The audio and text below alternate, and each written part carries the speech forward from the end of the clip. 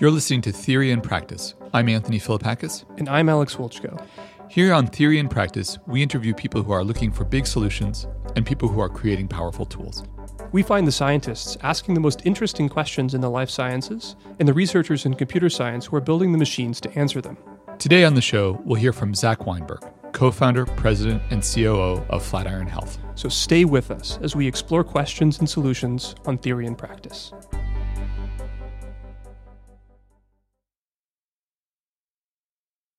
So Alex, I got the chance to sit down with Zach Weinberg from Flatiron Health. That sounds awesome. I'm really excited to hear the conversation. Yeah, let's take a listen. The first question we asked Zach was how he got to where he is now. Freshman year of college, in one of the first classes I took at Penn, I met this kid, Nat Turner, who has been my business partner for, at this point, almost 14 years. You know, it was like the classic two kids in college who wanted to start a business that was relevant for all the problems that they had at that time, which for us was about ordering food. So, you know, pretty impactful, critical problem set here. And so we met freshman year. We were both kind of like entrepreneurial in nature. We were both interested in technology and in particular in the web. And remember, this is 2004. So we're kind of pre-iPhone and pre-mobile, even more broadly. So the idea of building software really always meant like desktop web software.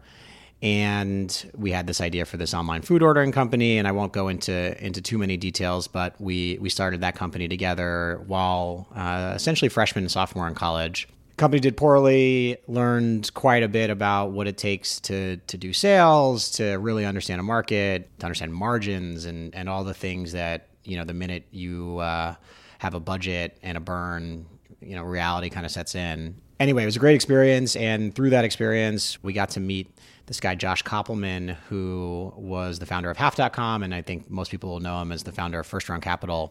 Josh got us an internship at a first-round investment out in the West Coast. So Nat and I went for a summer to San Francisco. We did this internship in kind of the online advertising industry. It was a company at the time called Video Egg, and the exposure we had during the internship was really on the advertising side of things. So, you know, how do ads get from the end advertiser all the way to the consumer? So it's like an interesting thing to be exposed to at, you know, I think we're like 19 or 20, because most of the time you don't see these weird B2B back-end type of problems, but we did. Went back to school, and from that original internship had a new idea, and this is the company that became Invite Media. But the short story was this unique kind of summer experience within a company and within an industry led us to a problem that we normally would never have even heard of, let alone thought about working on. So in 2007, we started Invite. We were a little more understanding of what that took at the time. We ended up raising money from First Round and from some angel investors. Kind of surrounded ourselves with experts in the industry and online ads, one of whom is this guy, Brian O'Kelly, who people will know as the founding CTO of Right Media and then the CEO of AppNexus, which AT&T just bought. And Brian and then a handful of others basically taught us the industry of online advertising and taught it to us from a technical perspective. So not just how to think about it in terms of customers, but actually how to think about it in terms of the underlying software that delivers the ads themselves. And, you know, we were never an expert in any one thing, but we kind of learned quickly. So Invite Media became this company focused on helping large advertisers, so think, you know, Fortune 200, if you will, and their agencies buy display ads online. So kind of the banners that, you know, follow you around the internet. But the hook to this was we were able to purchase those ads and specifically purchase the ad space across a variety of different vendors of supply, so different ad exchanges. So you could think, you know, like an E-Trade or a Scottrade or that kind of system. That company, you know, it did well. I won't go into all the details, but we ended up selling it to Google in 2010 for about $100 million and then went to work at Google from 2010 until 2012.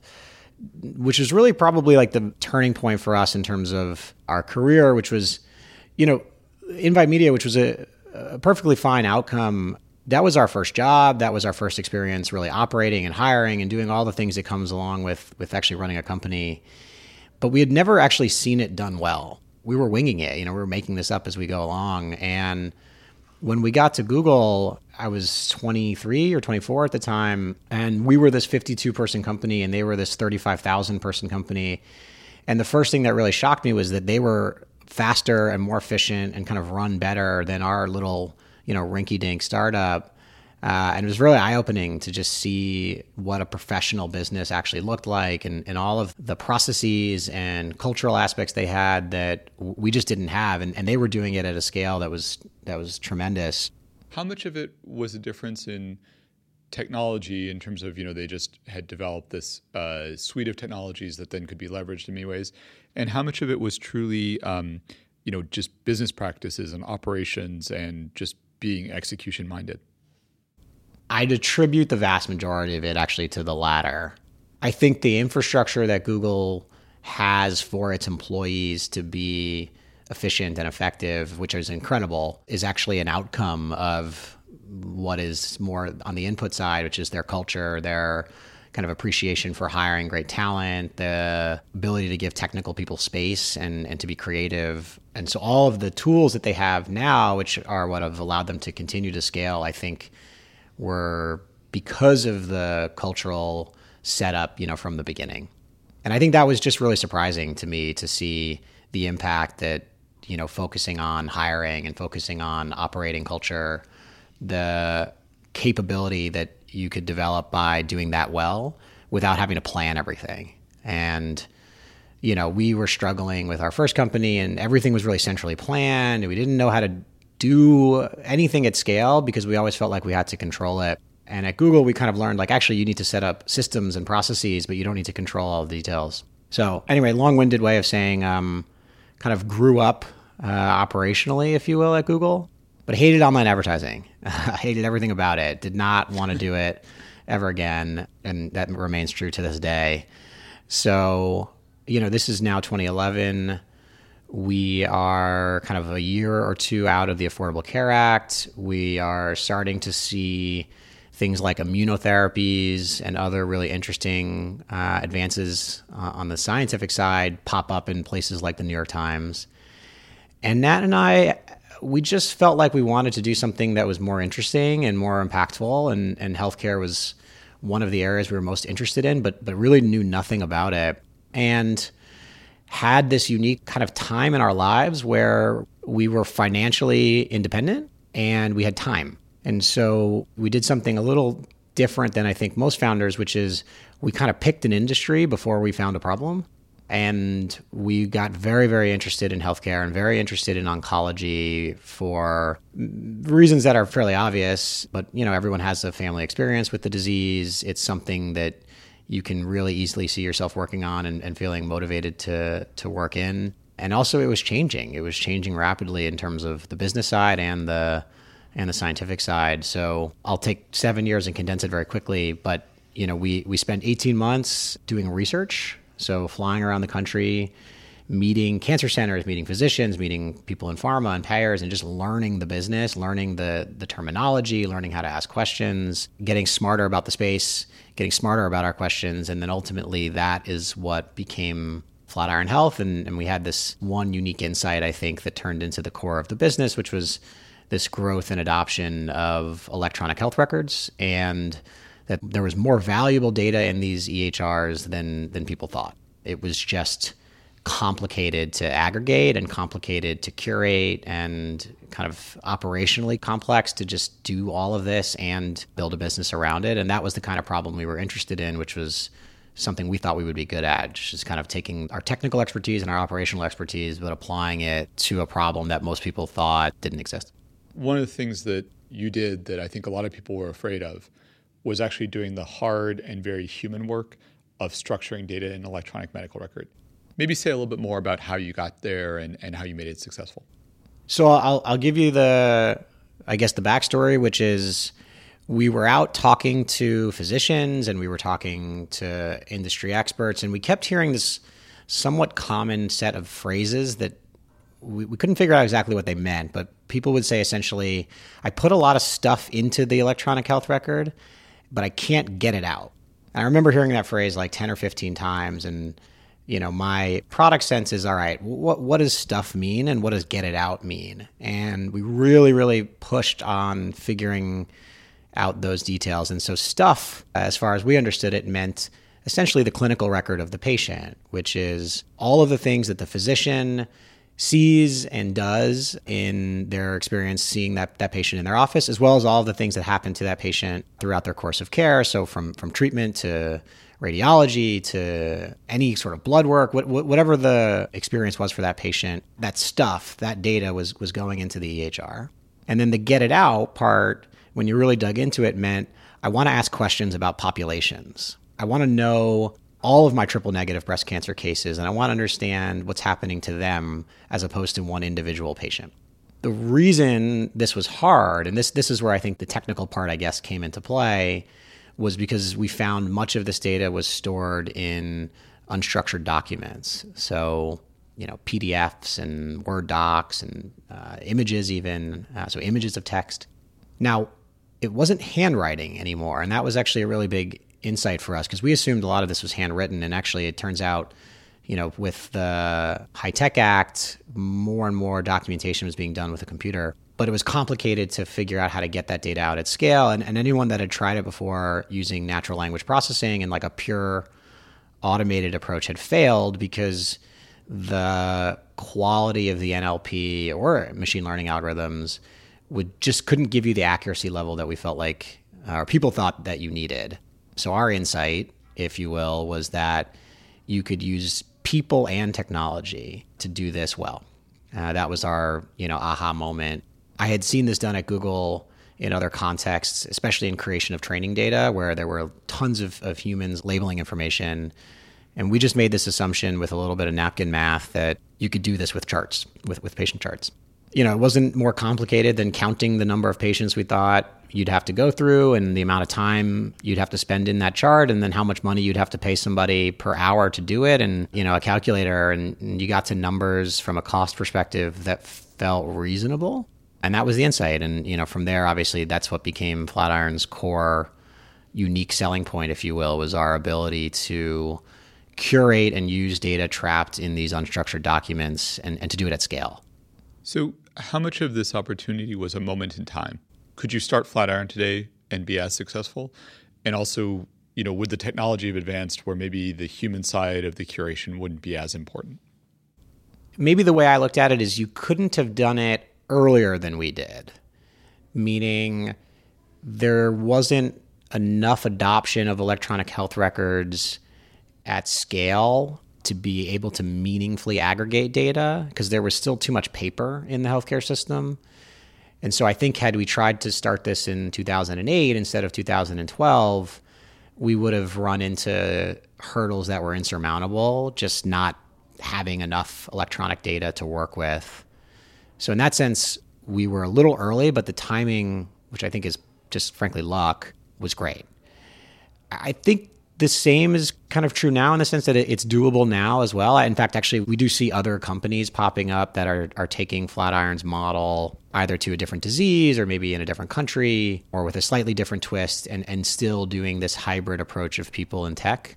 And so I think now it's still a very, very viable business model or execution model, which then kind of, I guess, speaks to when do you not need humans, right? Like how long do you still have to have the human in the loop? Yeah. And the short answer, in my belief, is actually a very, very long time. The data is messy, it's human language, and people say things in very different ways and use complicated terminology. The variety there is tremendous. And the use case for this data is high impact, high risk. So the margin for error, if you will, the ability to say something is true and then have it not be true is very limited in healthcare, in our use case at least. And so because of that quality bar being very, very high, my belief is the humans will need to be here for a significant amount of time when you're dealing with text data.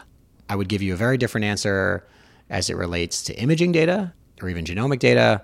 But for text-based data, for chart data, I think a human in the loop is going to be required for at a minimum the next decade, and then we'll see where it goes. Maybe say a little bit more about the business model of Flatiron. You acquired an EMR company. Did you make all your money selling EMRs to hospitals? What I can tell you is owning an EHR is like the world's worst business from a financial standpoint. So no, we did not make any money. In fact, we lose a pretty good amount of money every year just owning and operating the electronic health record. When you get outside of the giant hospital systems, which are basically it's a duopoly with Epic and Cerner, and those companies are very profitable and make tons of money because the market is giant, the complexity is tremendous, and there's really only two players that can actually support the needs of the customer. You get away from that market, you get into specialty, which obviously oncology is, everything just gets smaller. So number of customers, ability to pay, price point, things like that. But the complexity still remains fairly complicated. And so our belief was always that you had to have a kind of a two-sided company. You needed to, build great electronic health record software and deliver high quality experiences, be it software or analytics, to cancer centers and cancer practices all across the country, which we do. But the only way to financially support the business would be to use the data in a de-identified way across the population. And that meant biotech and biopharma as the primary customer for the data sets. So that's Flatiron's business. We are two-sided. We have cancer centers and the software we build for them on one side, and then we have biotech and biopharma and data we provide to them on the other. And the margin in the business, although Flatiron still remains unprofitable, high growth, high burn kind of company, the margin is in the data business. And so what does the data product look like to the life sciences industry? Yeah, the simplest way to frame it is we can measure how patients are being treated and seen in the real world, so not in the context of a clinical trial. And we can see what is going on at a much more granular level than you would be able to find in billing data or in claims data or in kind of alternative methods of measuring, because there's tremendous detail in the electronic health record that you just wouldn't see in other data sources. A simple example here would just be understanding a patient's biomarker status. So knowing not just that they received a test, but actually understanding the results of the test, the cutoff threshold, the staining percentages, things like that. And providing those data sets at population levels, so not any one individual patient, obviously, but understanding triple negative breast cancer cases, understanding EGFR positive lung cancer cases, kind of whatever the cohort of interest is, how those patients are diagnosed, how they're treated, and then ultimately the outcomes in the real world. So looking at things like survival, disease progression, tumor response, and the like. And there are multiple use cases for understanding what's going on in the real world, everything from frankly, just understanding how patients are treated and the treatment patterns, so that if I'm planning a new therapy or a new therapy launch, how do I think about planning? What does the market even look like? All the way through really the use cases I think we are most excited about, which have to do with generating real evidence that can affect decisions related to payment and treatment, and then ultimately regulatory use cases. So think approval and the like. And a lot of this comes down to having to have extremely high quality of data, rigor of audit, so the ability to trace all of this data back to a source document and to show our work, and then to have the statistical methods to be able to use this and apply the data in the right way, kind of like fit for purpose, if you will. That's the business, and there's layers of complexity, but ultimately it is in understanding real world patterns and outcomes. This idea of building a two-sided market or two-sided network, it kind of looks a lot like the ad tech business. Do you feel like your time in ad tech kind of prepared you for building Flatiron? Oh, yeah, for sure. I think the idea of Flatiron as a software company, but as an enterprise software company, was always really important, we thought, to our ability to execute. Nat and I are not the world's best engineers. We are definitely not oncologists. We are not statisticians. We're kind of like mediocre at all of those things, let's say. But what we do have is a fundamental appreciation for what software can do, and then the ability to do the business side around it. And in particular, the enterprise sales part of this, which is going out in the field, talking to customers, figuring out what the right story is, what the right value prop looks like, and executing not just technically, but also from a sales perspective, because for our business, you needed to have enough scale, especially on the cancer center side, for this to be remotely interesting. And so we had to build scale of data, and then we also had to build scale of research customer or pharma customer, if you will. You know, as boring of an industry as ad tech is, and it is really, really boring, it does prepare you for technical complexity and enterprise sales, because that is ad tech. So I think having had that experience allowed us to execute in healthcare in a way that I think if we were like first-time founders, I just don't think it would have worked. I don't think we would have been able to maneuver our way in a business like this maybe as efficiently as we did without having, tried and failed previously. But also, I guess even more specifically, I think not a lot of people in healthcare appreciate this idea of creating a two-sided market. They think of just, I sell an EMR, not I sell an EMR and then I sell data to another person. Is it fair to say you learned that in the ad tech world? I think in ad tech, you saw the two-sided play just happening over and over and over again. I mean, you could even consider Google just in its core search business in some senses two-sided, right? Like the consumer side drives the opportunity, but the actual business is on the advertising side. So I think it was somewhat intuitive for us because those were the kind of businesses at least we were used to seeing. A lot of what the feedback we got from people when we were first starting was not that the idea was particularly bad. We just got a lot of skepticism around how do you do that, because you're selling and executing technically across two totally different customer bases who have different personalities and people and needs and all of that. And you kind of have to learn to be an expert in both. And so that, I think there was a lot of skepticism of can that be done? And Nat and I had this nice little advantage, which is that there were two of us. So we could kind of divide and conquer a little bit here. And actually, in a sense, that's actually how we ran and run Flatiron today, which is this kind of divide and conquer play where Nat owned and drove our cancer center business and the electronic health record business. And then I did the reverse on the biotech and biopharma side. By having two of us rather than one of us, I think it allowed us to kind of execute at high quality in two totally different markets. I'm not convinced a solo founder could have done that. It's just too hard to really become an expert on both sides.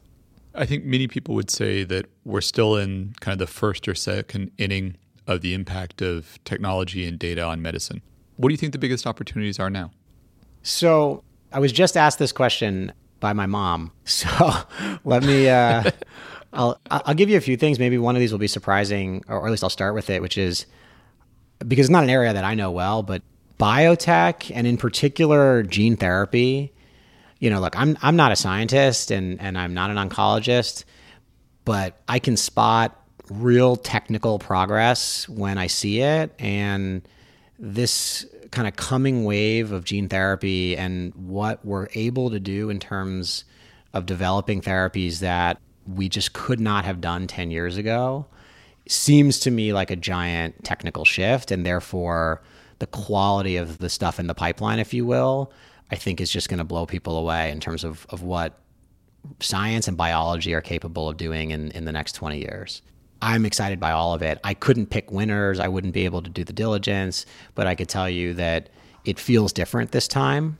It feels like our ability to develop therapies that are extremely complicated from a manufacturing standpoint is just different than it once was. And so that to me is really exciting. And there are probably scientists that you'll interview who could actually explain the details there better than I can. But if I were a betting person, and I am, I would be putting a lot of money in that area. Maybe second to that is I'll be very specific, in radiology.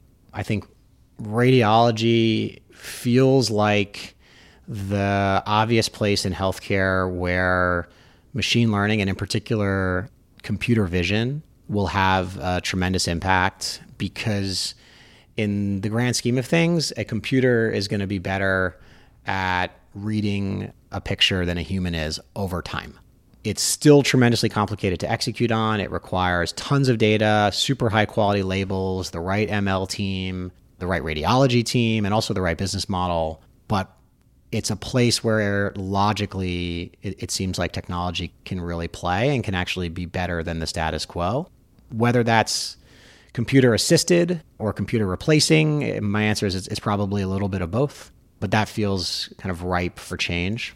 And then maybe the last area, although this is more generic, is just this shift to value-based care, which, I heard this in 2012, and the reality was it wasn't exactly real at the time. I feel like it's a lot more real today than it once was, is creating opportunities for companies to improve outcomes, but actually have an associated business model. I just don't think that was true previously at scale. There were plenty of really interesting companies that, while I think the intervention, if you will, that they were developing seemed great, there was just no way to get it paid for.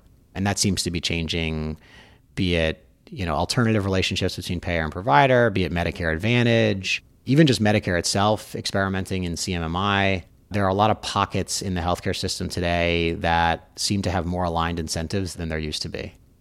Especially on the last one, when you think about value-based care, how much of what's needed is technologies or technical, and how much of it is just operational and actually getting the incentive structures right? My impression of healthcare broadly is it's always both. I think the teams that seem to do well and have executed at high quality, there's always some nice balance between fundamental understanding of healthcare and healthcare, either services or delivery, whatever it may be that's relevant for their market. So, at Flatiron, for example, we have a dozen oncologists on staff. We have multiple dozen oncology nurses. We have folks with real healthcare experience. And then we also have the technical side. I think the same is true in other markets. In value-based care, you're going to need people who have care delivery experience. You're going to need high-quality physicians. And then you're probably going to need the technical and data people to do this efficiently. You can't just throw a bunch of engineers at a problem and expect it to work. In the same way, you can't just throw a bunch of physicians at a problem and expect it to work. You kind of need them working hand in hand. So, the DNA of some of these companies that I think are going to do well, you can always see it. There's a really nice balance of clinical or scientific with technical, and there's an appreciation for both sides. So actually, along those lines, when you think about the companies that are actually going to bring technology into medicine, many would argue that it's the big tech companies that are going to change healthcare just like they've changed every other industry. And then others say, no, the domain and the incentive structures are so complex. It's the insurance companies and medical systems that know the space. They'll figure out how to bring software engineers in. And others who kind of say it'll be a new generation of companies that's fundamentally built to do both. I'm guessing you think it's the latter?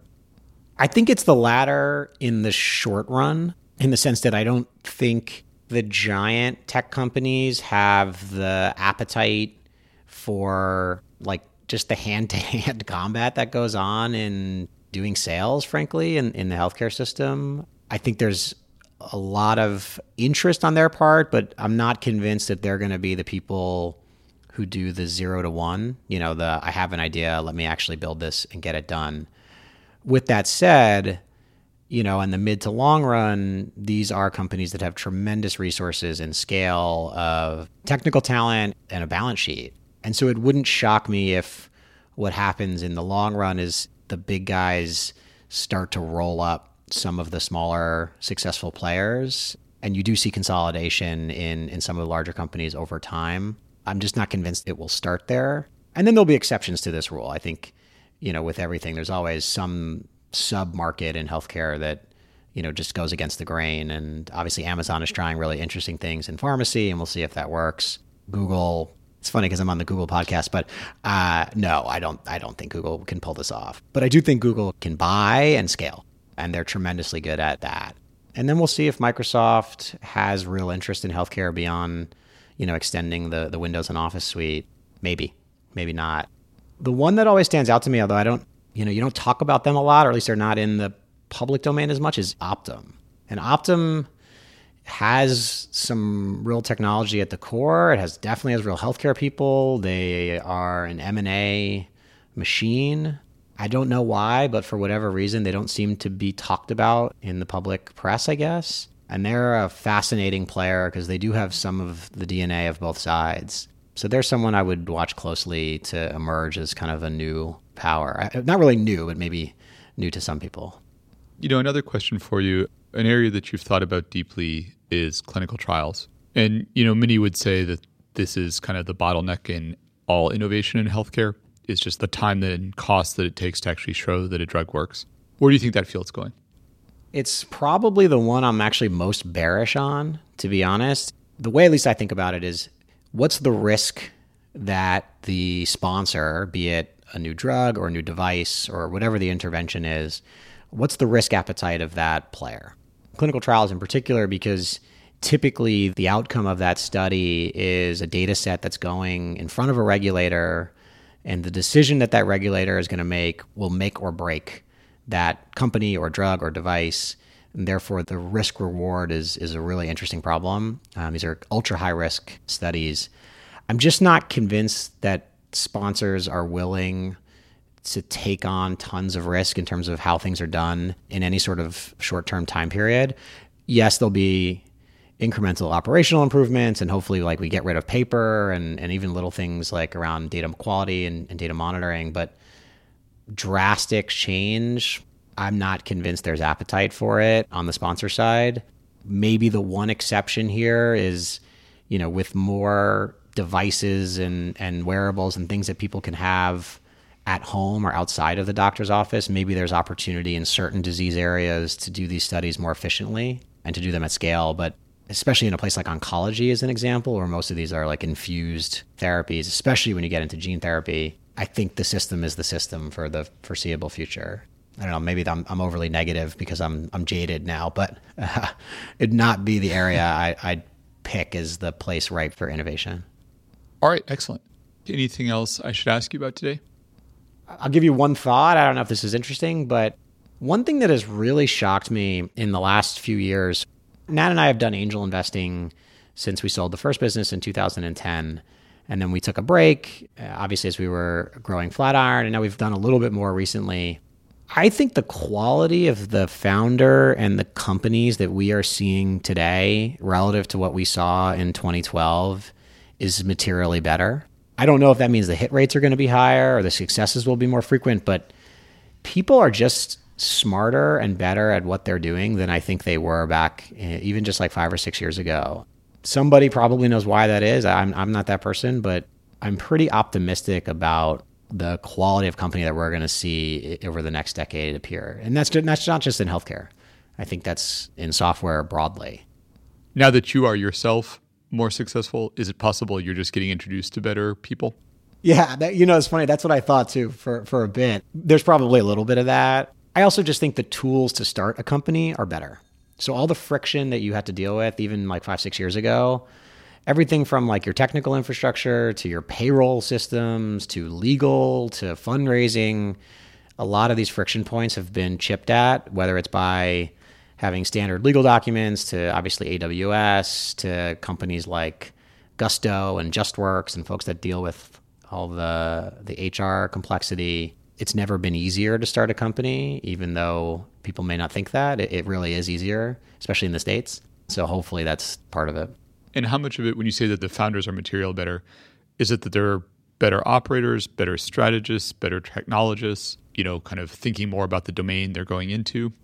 I'm finding technical people who are very customer, product, and market oriented at a pace that I didn't see it before. Meaning, if I were to go back even just 5, 6 years ago, you tended to see these teams where there was one business person and then an engineering leader. And that was the prototypical makeup. But it was always 2 people. And now you're seeing these founders who have very strong technical backgrounds, whether it's in software engineering or in something else technical, but also have the product and customer instincts and understanding that typically you would have needed 2 folks for. And so now you see founding teams that are very capable of doing both the business side and the technical side. And these founders just seem to be more well-rounded. I don't know, maybe they're getting started earlier or there's more to read or it's easier to learn than it once was. But the quality of the individual, I'm always impressed by.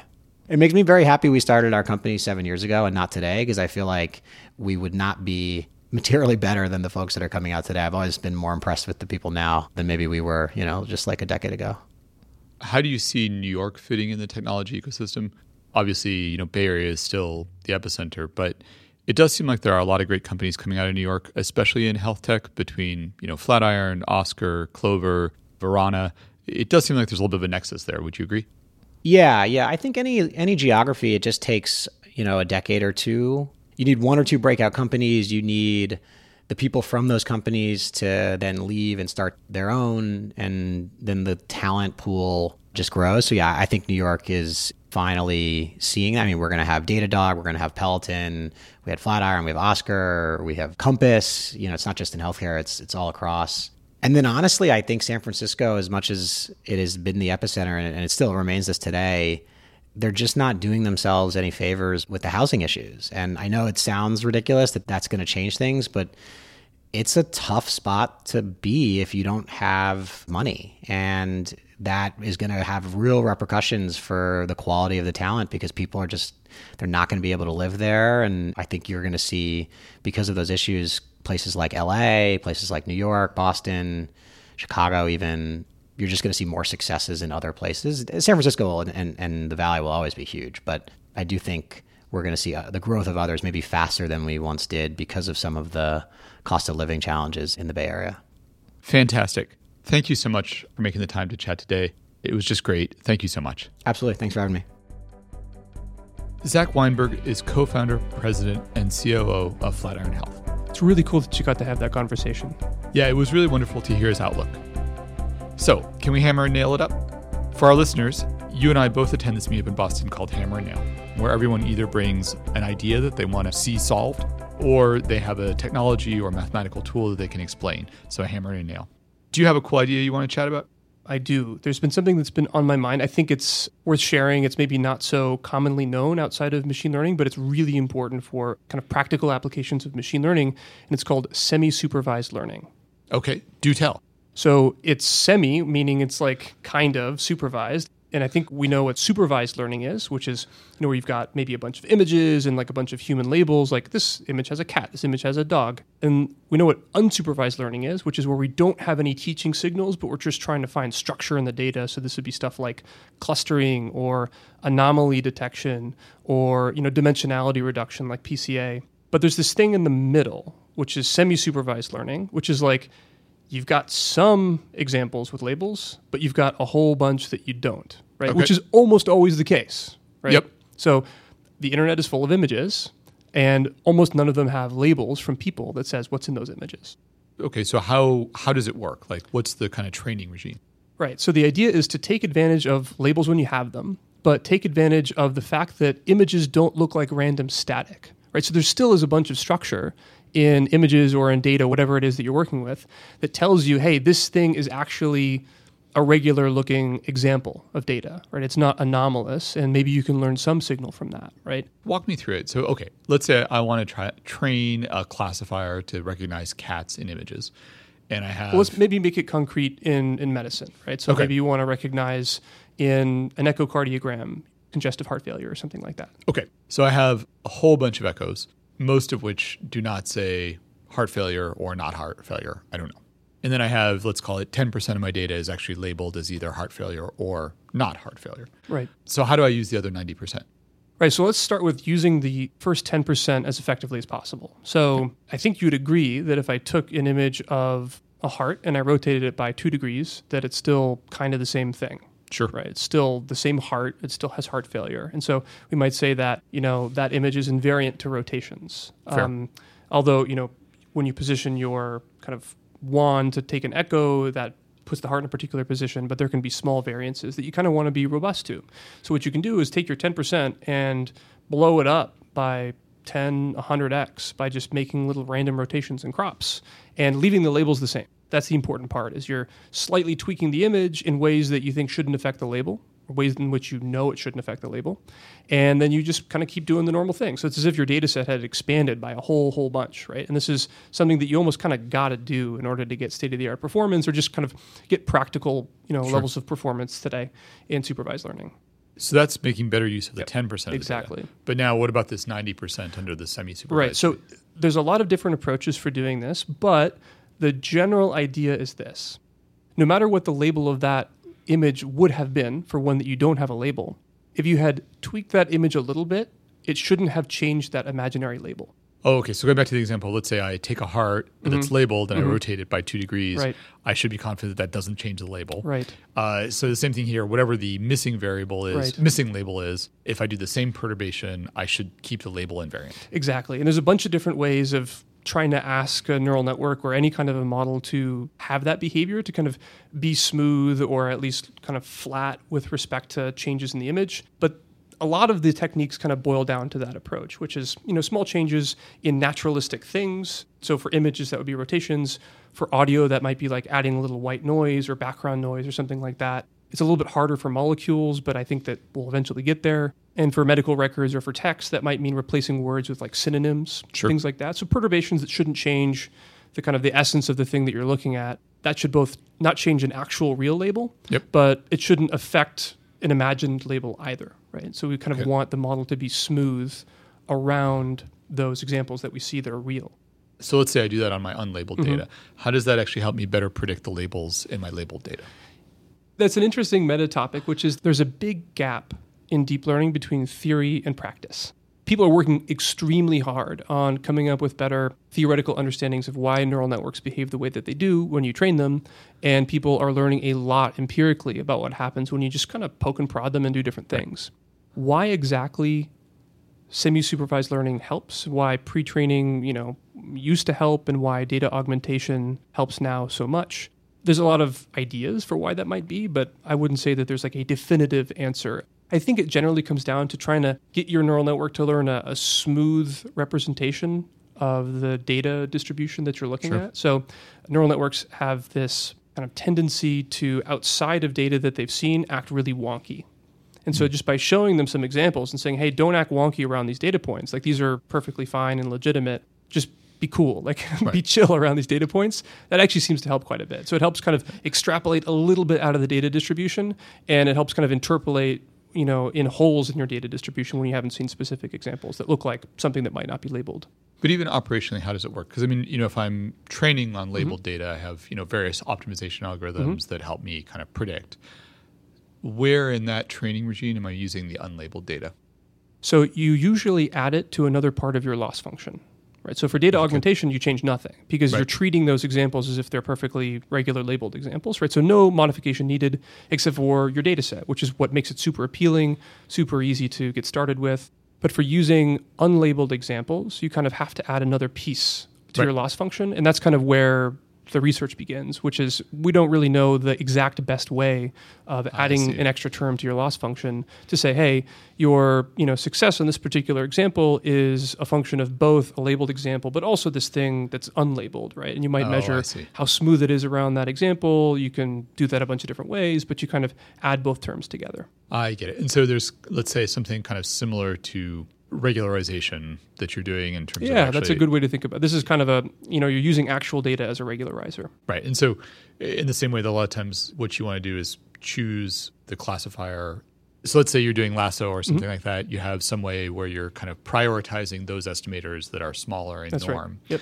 There's something similar where you're kind of looking at the unlabeled data and basically building a classifier that is somehow simpler on those data sets. Exactly. Yeah. You're trying to select for models that are, quote, well-behaved around data that you think is reasonable to be well-behaved around. Sure. That's kind of the gist.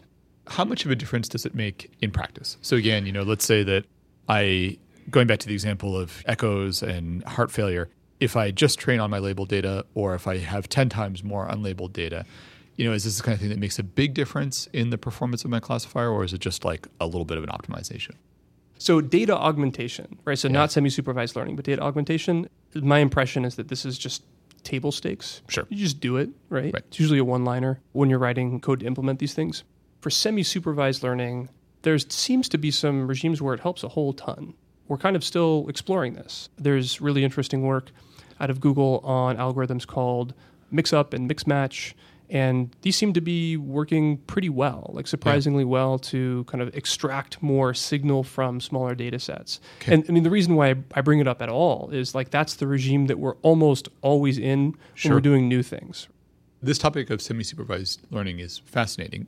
correct me if I'm wrong, but wasn't like the original deep belief net paper from Hinton and colleagues, didn't they actually use a semi-supervised regime? They did, and that was in fact the current era of deep learning. It was kind of born when Jeff Hinton and his students won ImageNet, when they kind of got convolutional neural networks to work at scale. They did this thing called pre-training, and the idea was to kind of build up a neural network with no labels and kind of pre-train this network layer by layer. And that's, I think, how people thought you had to train these neural networks for quite some time. It became clear perhaps as compute became cheaper, perhaps as people just tried more stuff, that pre-training actually doesn't really help that much. And so you might get the impression kind of reading through the literature from, the early 2000s onwards that like this is a thing you've got to do. But somewhere along the way, we just kind of stopped doing it just because we had enough data, we had enough compute, and it just didn't help. Understood. Alex, this is really interesting. Thanks so much for bringing it up. Anthony, thanks for taking the time to chat with me, and thanks even more for bringing us the interview. It was really awesome. Of course. I think that wraps up this episode of Theory and Practice. I'm Alex Wilchko. And I'm Anthony Philippakis. The views and opinions expressed in this podcast are those of the hosts and do not necessarily represent official policy or the position of GV, Google, or any of their respective affiliates, including Alphabet. The hosts' opinions are based upon information they consider reliable, but neither GV nor Google nor any of their respective affiliates warrant their completeness or accuracy, and they should not be relied upon as such. Got a question or a comment? Email us at theoryandpractice@gv.com.